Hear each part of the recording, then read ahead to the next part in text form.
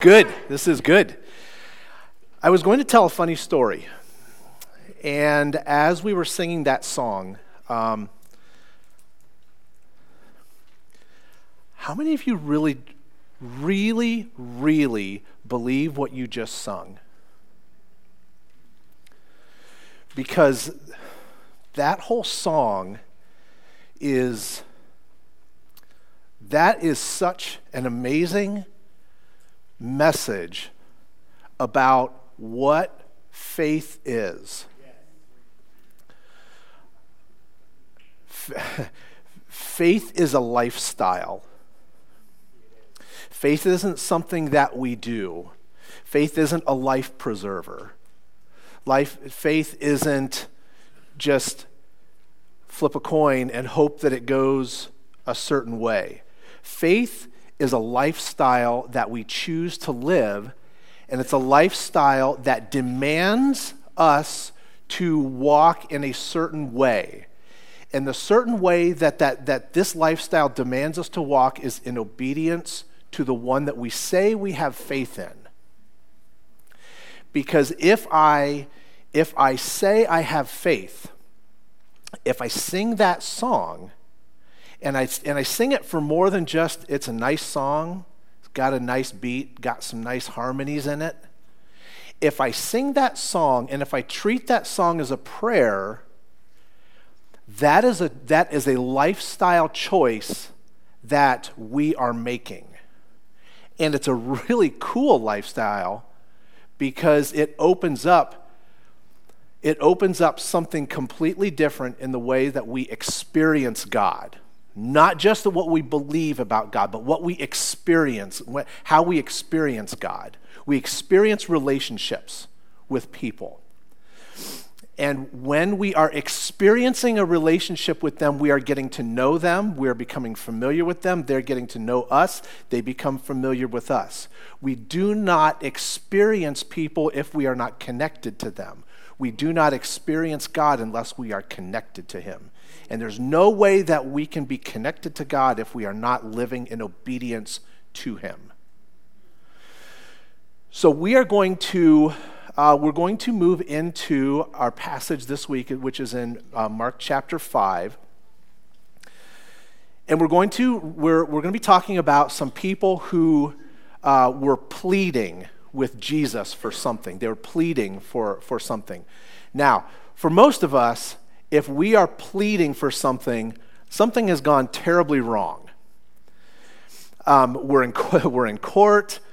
We have a significant need that we can't have met on our own. Think of the emotions that surround us pleading for something. Maybe a sense of helplessness, a sense of hopelessness, maybe a sense of shame or embarrassment, a feeling of weakness that I can't provide for myself. We live in a culture that exalts self-sufficiency and independence. Because if it's meant to be, what's the rest of the phrase? It's up to me. That's exactly right. Self-sufficiency works until, as the old saying says, until it doesn't any longer. Then I've got a problem. Then we realize how frail we truly are. Because when our health gives out, when we lose our job, when that relationship fails, when the economy tanks, we try all we can, then we come to the end of our rope. And again, what's the old saying that we have to do with our pride? We have to swallow it, and we have to ask for help. There are two people in our narratives today that are at the place where they are pleading with Jesus. These people are from two completely different social situations. We think people who are really wealthy, well, they don't have to beg for anything. They don't have to plead for anything. Not the case in what we're going to be reading today. But the level of their needs are not that much different. They both realize that hard as they try, they cannot solve their own problems. And they've got to find someone who has the power and the authority to get involved and make a difference.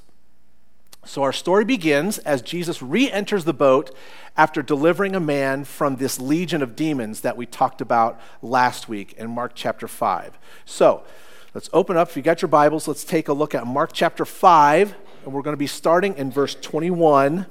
We're going to go verses 21 through 24. Mark 5, 21 through 24.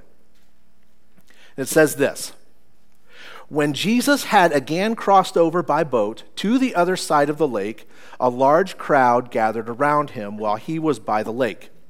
Then one of the synagogue rulers named Jairus came there. Seeing Jesus, he fell at his feet and pleaded earnestly with him, "My little daughter is dying. Please come and put your hands on her so that she will be healed and live." So Jesus went with him, and a large crowd followed and pressed in around him. So, once again, Jesus is confronted with someone who has a need. Now, the significance of this man is really interesting. It says that he is a synagogue ruler. At this time, in the small areas outside of Jerusalem where the temple was, there were these synagogues that were all over the place. The synagogues, if you've kind of grown up around the church and you've heard Bible stories and that kind of thing, you will know that the Jewish leaders didn't take to Jesus very well because he had openly challenged their authority, he had openly challenged their practices, and he openly challenged their power. Now, the synagogue was a place of power in these smaller provinces, these smaller towns. These synagogues were all over the place. Oftentimes, the synagogues were a place where the Torah was read. So, like a church kind of service happened there. They would read the Torah, the first 5 books of the Bible. It was also a place where politics happened. Court happened there. There was. Anyway, so this guy, something in my eye. So this guy is used to being in charge. This Jairus, this synagogue ruler, he was used to being in charge. He was the guy with the power in this area. And yet, he responds to Jesus without hesitation. He knew who was the one who had the authority, and he knew that he had none. And so he flew to where Jesus was, and he takes the posture that is very appropriate for someone who is walking into the authority and the presence of God himself. He hit the ground face down because he was pleading with Jesus. He had a need that he could not meet. By the way, this is the proper posture before Jesus for all of us. Interesting, we go back to last week. There was a man who had all of these demons inside of him. This guy ran to Jesus, and his posture, face down. So you have demons who are taking this posture of worship before Jesus. You have this synagogue ruler who is a political power that takes the same posture before Jesus. And this takes us to our first fill in the blank. What is your natural posture before the Lord? If our natural posture is bowed before the Lord in worship, what an advantage that we'll have when things go sideways, when our health gives out, when we lose that job. Because there's another spot where Jesus, it's in Matthew, where Jesus taught in a parable. You guys remember the story of the foundations, and one guy built his foundation of his house on the sand, one guy built the foundation of his house on the rock. What happened to both houses? Storm came. That's right. Storm hit both houses. The structural foundation of that home was based on what its foundation was locked into.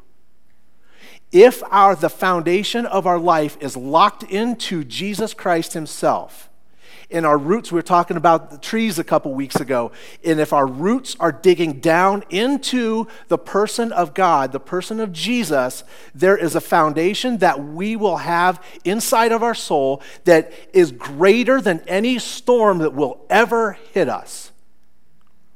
And if we are choosing to operate in a way that is in obedience to this God that we have sunk our life into, when these storms come, you will be equipped to ride it out. And it doesn't matter how big the storm is. It doesn't matter who it takes out around us. If we're still alive, and if our foundation is sunk into God himself, it doesn't matter how big the storm is, because that storm is no comparison to the foundation of a person named Jesus. And we get the opportunity to sink our lives into him. It's a choice. It is a very, very intentional choice. Now, if I want to experience God, let's say as the Prince of Peace, if I want to experience God as the Prince of Peace, I have to go to him for my peace first. I can't say Jesus is my Prince of Peace, and then when stress gets high, but I need a cigarette. That's inconsistent. I can't say Jesus is my Prince of Peace, but I need a Bud Light to calm me down. That's inconsistent. I can't even say Jesus is my primary Prince of Peace, but then lean on a spouse more than I lean on Jesus. That's inconsistent. Jesus isn't my Prince of Peace. My spouse is, my beer is, my cigarette is, my sports are, my man cave is. I can have lots of different places where I find peace, and if I go to those things before I go to Jesus, it shows what the roots of my foundation are sunk into. Okay. All right, so if the foundation of our lives are built on family, friends, job, money, whatever, when those storms come, and if those foundations are damaged, I would suggest that our houses are in trouble. And that's where we start to really feel the anxiety that we're living with. That's where we feel the worry. That's where we feel the fear. Because what we have chosen to build our lives on has been compromised. And it can get wiped out. So this man's posture and actions revealed what he truly believed about Jesus. Now, something very interesting happens on the way to Jairus' house, where Jesus and everybody's heading to. And this is where Isaac is going to pick up and walk us through a little detour that Jesus takes. Okay, so I'm Isaac. I lead the student ministries here at New Hope, and my microphone's going crazy. That's okay. Be right. Okay. So I'm going to talk about something really fun, and by that I'm being a little sarcastic. My microphone, is it okay? It's fine.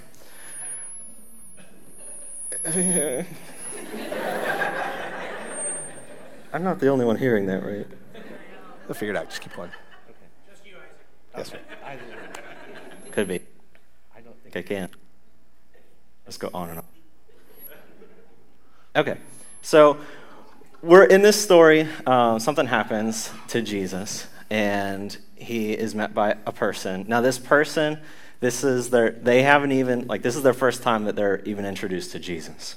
So, an important part of their journey is that this is the beginning. This is actually before. Have you ever felt ashamed for doing something? Like the feeling of shame. It's not a pleasant feeling. Shame is far beyond discomfort. It's feeling fundamentally flawed, unworthy. It's the feeling of needing to run away and hide. It's the tightness of our chest, the dropping of our stomach, the panic of our minds, and the clenching of our poor little toes. It's not a good feeling. It's probably one of the worst feelings that we can feel. There's nothing worse. Well, I don't think that's quite true, because have you ever wronged or hurt someone so much that whenever you think of them, the only feeling that you feel is shame? And then, have you ever met them face to face? Them standing in front of you and you having to look them in the eyes.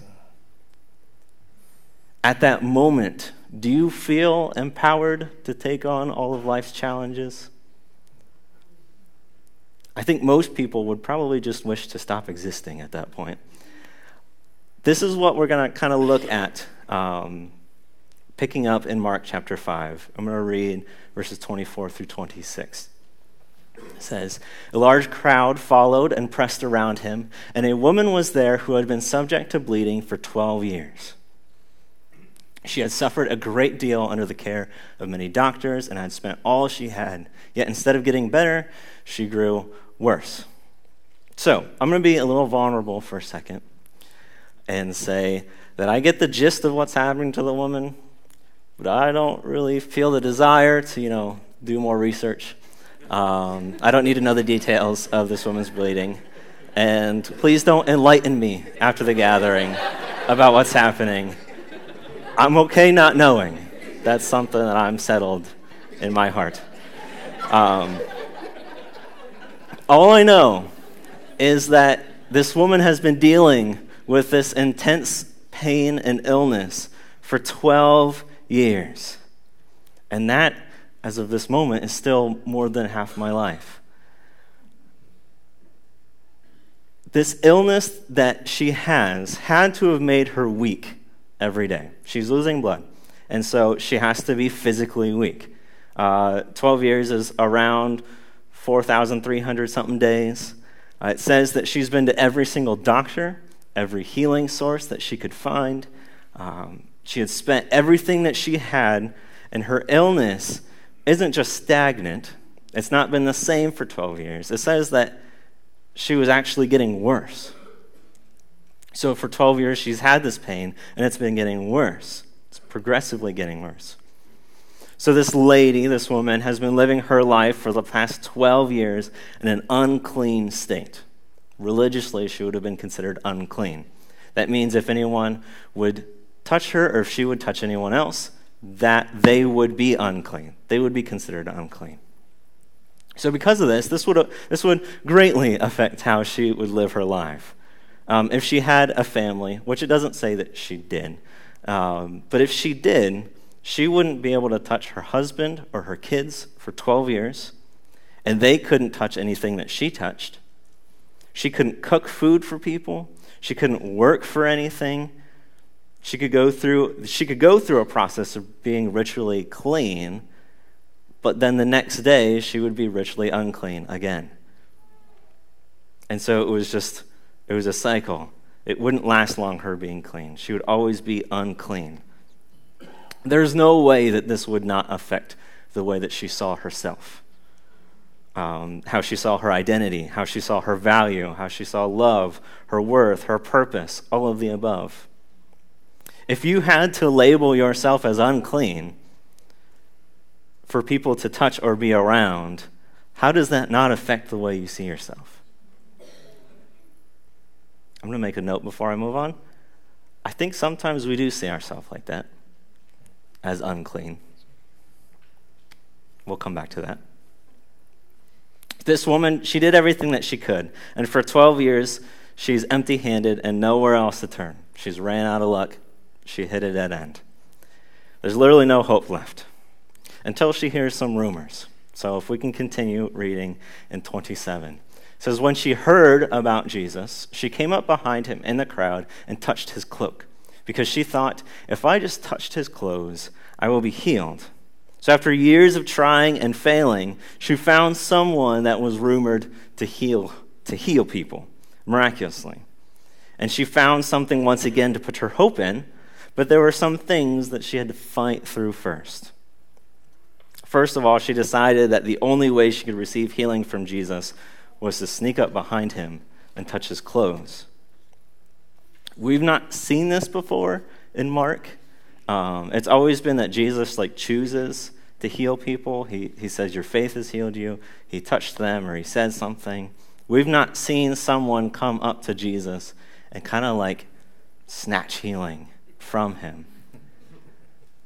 So there has to be something in her mind that told her that she couldn't go up to Jesus and simply ask for healing. And my best guess would be that it was her shame.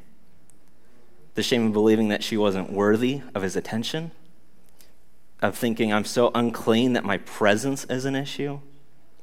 And this had to have made her afraid. But she did it anyways, which already must have been tough for her. But she had to fight through the crowd. And if the crowd knew her, they could have said something like, hey, you're not supposed to be here. I don't know if that's what they would have said, but they would have pointed her out, and that probably would have ruined her plan.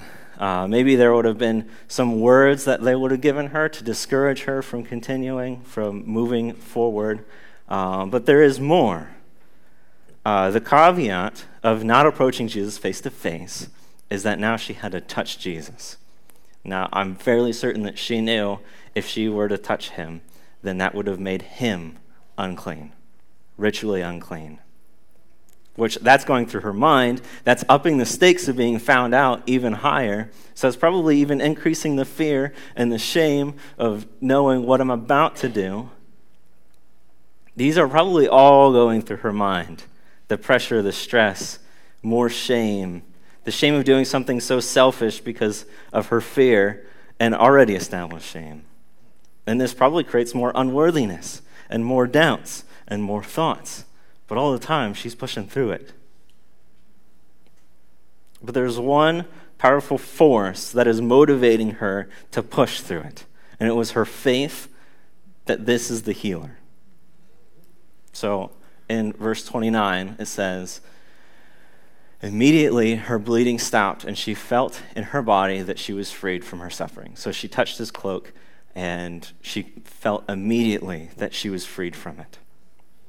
My fill in the blank is that you don't get faith by getting rid of your shame, fears, and struggles. In order to get faith or increase your faith, you don't have to get rid of everything else. That's not how it works. Because if it did, she wouldn't have been healed.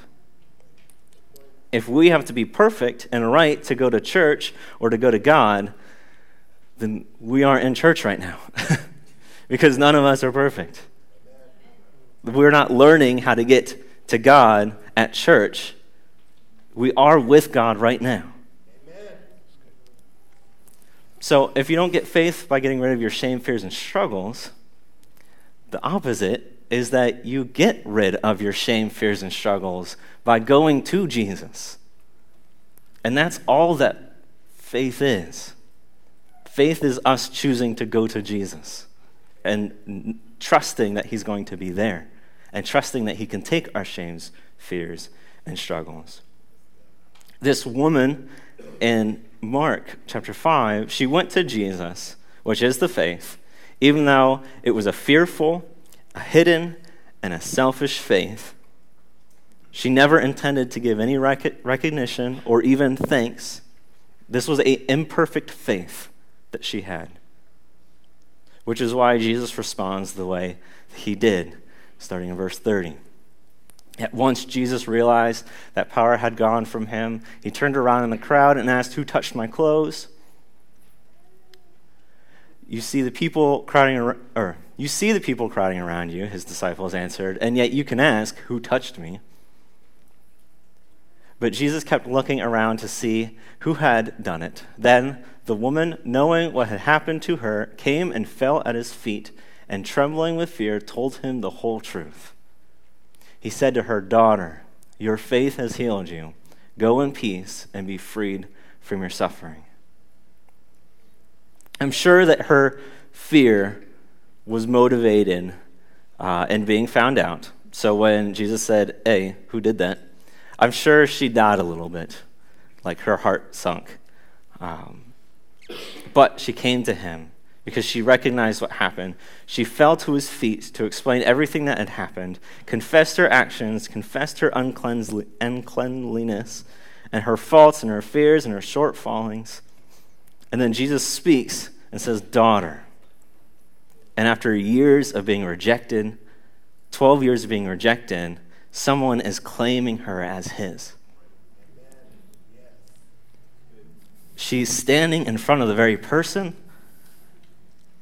that you feel an unbearable amount of shame, so much that your heart would stop if you met their eyes. And his response was one perfect, loving word, claiming her.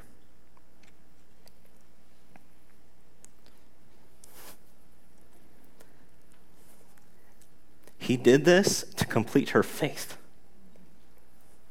She didn't know who Jesus was, but she heard about him.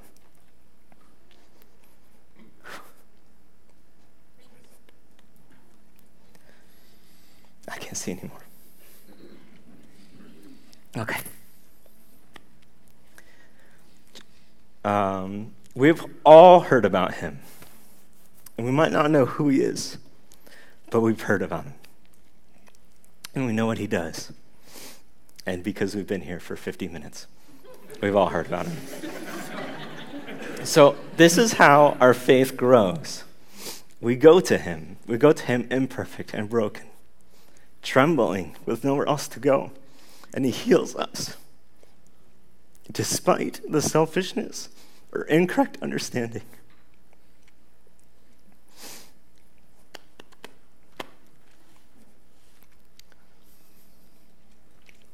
And he always responds the same, with love, never rejecting. He's not inconsistent. So he does this so that the next time we're in a tough situation, we know for a fact where we need to go. And that's how he completes our faith.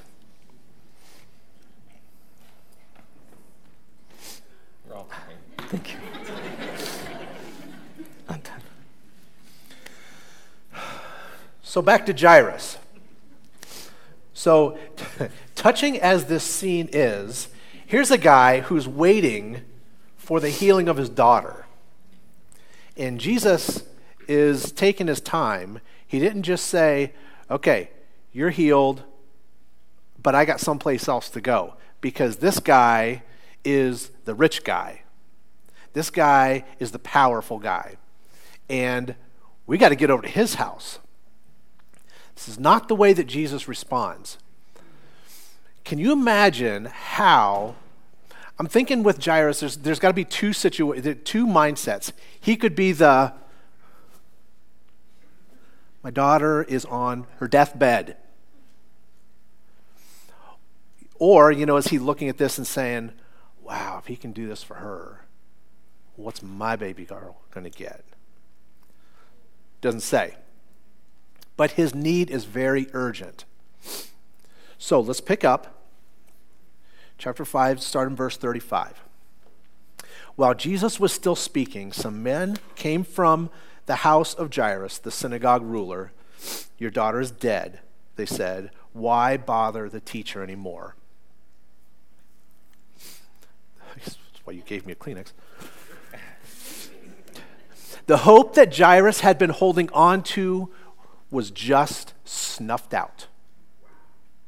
She is dead because there is no life left in here.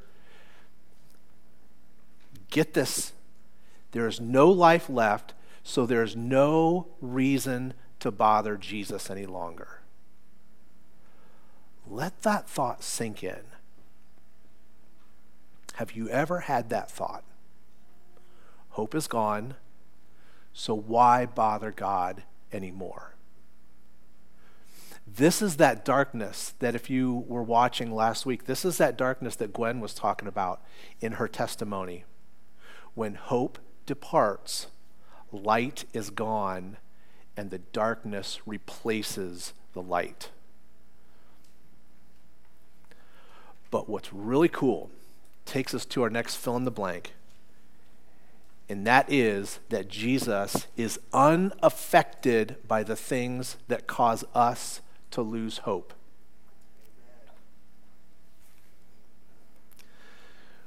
Let's pick up in verse 36. I love this. Verse 36, ignoring what they said, Jesus told the synagogue ruler, don't be afraid, just believe. The picture I get in my mind is, it's like, Here are these guys, these people that just came to tell Jairus what's going on. Here's Jesus. Here's Jairus. I almost see this picture of Jesus like stepping between him and these people. And he says, look at me. Don't look at them. Look at me. And the message is, don't be afraid, just believe. Look at me. This is the picture. You remember the picture of when Jesus was walking on the water and the guys are in the boat? And Peter said, tell me to come to you. And Jesus said, come. And he got out on the water, and Jesus had to have been saying, look at me. Look at me. Don't look at the wind. Don't look at the waves. Look at me. Because if you look at me, what's going to stay consistent? Your what? Your faith. Look at me. So let's keep going. He did not let anyone... No, stop there for a second. So Jesus completely ignored the death report. Completely ignored it. So we go on, verse 37. He did not let anyone follow him except Peter, James, and John, the brother of James. When they came to the home of the synagogue ruler, Jesus saw a commotion with people crying and wailing loudly. He went in and said to them, why all this commotion and wailing? The child is not dead, but asleep. But they laughed at him.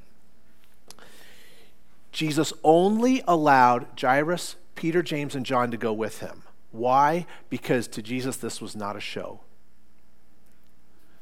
This was his loving concern for a family that just lost their daughter. He was not going to use this to promote anything. He was not going to use this to say, look what I can do. There was no concern over showing anything. This was a family who just lost their child. Think of back to the story when Lazarus died. When Jesus came, his response was he cried along with them because he sensed that the sadness that was there. He was a part of that. This was an act of love, what he was going to do. Very interesting. In the ancient world, it was customary for wealthy people to hire professional mourners. What they did is they hired these people to come in, play sad songs, and cry. That was people's jobs. People's jobs was to go into your house, play sad songs, and cry really, really loud because it heightened this sense of mourning. And so that's what these people are. We can see this by the wording that he used. Jesus saw a commotion, people crying and wailing loudly, which is why Jesus responds the way he did. Now stop it. This is his response. Knock it off. This isn't, I am so sad with you. Jesus says, shut up. Is what he was saying to these people because they were not there from a place of love. They were there for a paycheck. And so when he comes in, which is why when they, you think he said, she's sleeping, they laughed. Who at a funeral laughs? You don't laugh in a place where someone's child just died. But they did. They were there for a paycheck. They were not there from a place of love. So, again, really interesting. The wording, it says, so, did I read it yet? Okay, so keep going. After he put them all out, he took the child's father and mother and disciples, and it goes on. That idea of put them out has a very, in the original language, it has a very strong sense of there's some violence that goes along with this. This is the same picture of Jesus walking into the temple when the people were selling and treating his temple disrespectfully, and he threw them out and he turned the tables over. This is the same wording. He threw them out on their ear. You guys are done. Get out of here. It's also the same picture when Jesus casts a demon out of someone. You're out. You're done. Jesus has just cast out sadness, fake sadness. He has just cast out evil. He is beginning the process of casting out death out of a home. So let's keep on going. Verse 41. So I took the child's father and mother, and the disciples who were with him, went in to where the child was. He took her by the hand and said to her, "Little girl, I say to you, get up." Immediately the girl stood up and walked around. She was 12 years old. At this they were completely astonished. He gave strict orders not to let anyone know about this, and he told them to give her something to eat. He gave strict orders not to tell anyone. This miracle was for them. This was not for the show. This was not for a story at the supermarket. This was a gift that was given from God to a family because he was nuts in love with this family. This is also came as a response to the faith of this man named Jairus. Jesus is able to cast out evil from us. He is able to cast out death from us. What do we not have the power to cast out of ourselves in our natural state? Evil and death. It takes the presence of Jesus. They had to have him there in the house. What has the enemy caused to die in you? Hope for a future? Hope for love? Hope for moral or sexual purity? Hope for freedom from addiction? What has he stolen in you? I would like to introduce you to our wonderful testimony givers this week. This is David and Erin Moline. And they're going to, oh, where was that going? They're going to share, so you guys come on up here. There you go. All right. So, Erin, I would ask you, how would you describe what the enemy tried to steal from you? So, for most of my life, I've dealt with pain. So I feel like my story very much identifies with the woman who was bleeding for 12 years. The difference for me is that my pain was from more than one source. If you knew me last year, you probably knew that I was going through so much mental and physical pain. It was literally keeping me from living my life, like I'm sure it was for that woman. As I keep thinking of her, I can't help but think how this kept her from doing so many things that God had planned for her. Pain and suffering can literally be paralyzing and leaving you feel so stuck. I know for me personally, this pain became part of my identity. As someone who dealt with mental health pain for so long, I remember thinking that no one could truly understand the pain I was inside. Once the pain became physical, I started thinking maybe people will finally understand what I'm going through. Of course, the enemy loved that I was stuck in this trap, and he used it against me. This kept me from living my life the way God wanted me to live it, and from connecting with others. Was this really what God wanted for me, or was I choosing to want my plan? One day when I was going through intensive therapy, we did an activity, and we wrote out things that we wanted to let go of. It was that day that I realized pain was an addiction for me, and that I was holding on to it so closely. I once heard a very powerful sermon that said, if you don't desire to do something you know you should or shouldn't do, you should pray to God to help you with that desire. I started praying to him every single day to take away my desire to have pain. Yeah. So how did Jesus meet you where you were at? So as I began to walk in his obedience, God began to remove this desire. I'm confident that he can do the same for any of you with whatever you're personally struggling with. After all, this was something that affected me every single day, and he answered my prayer. As I think back to this woman who dealt with the daily bleeding, I think how miraculous it must have felt for her to experience the pain going away. Although this didn't happen to me in one day, I did experience my physical pain diminish very quickly. And in some ways, I felt like a whole new person. I started adapting to what it meant to be set free from daily pain. Not to expect that it would never come back, but to know that God led me through it and can make something beautiful out of it. As I was able to adjust back to my daily life, doing things with others more, exercising again, I started to feel mental healing as well. I just knew others had to hear about this. I felt so alone during this journey, but along the way, I met many different people going through similar or different things. People who were in the hospital for mental health. People who also had to go to the chronic pain center because pain was such a barrier in their life and they wanted to do something about it. People who were also dealing with my rare neurological disorder. It was such a challenging time in my life, but it strengthened me so much.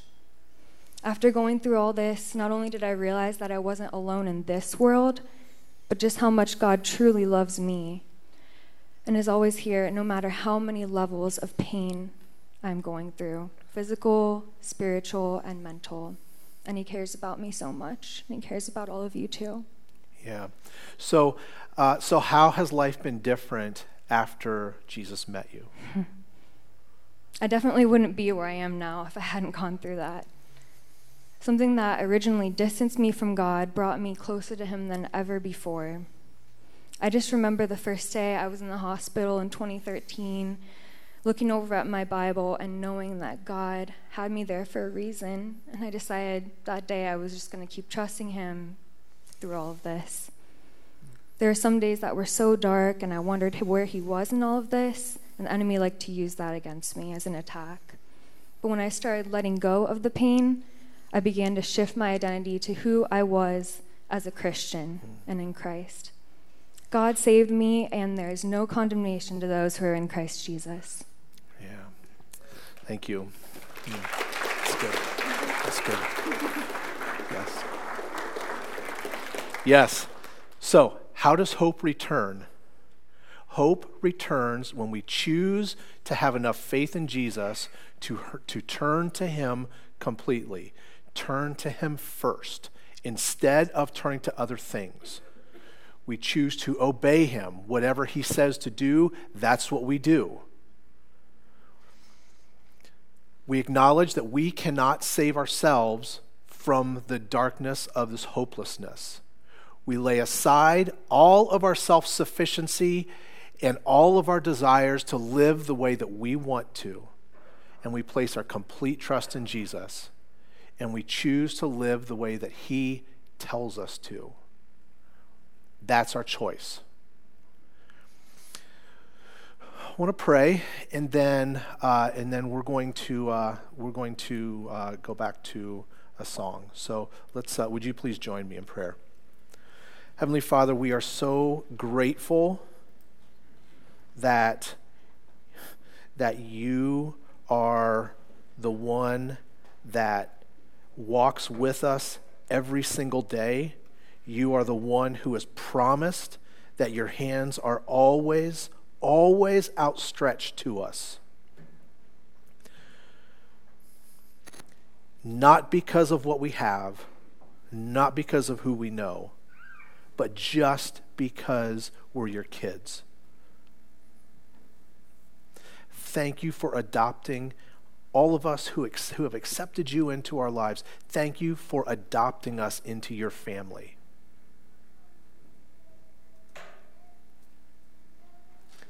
We are grateful that you have promised that you would never leave us.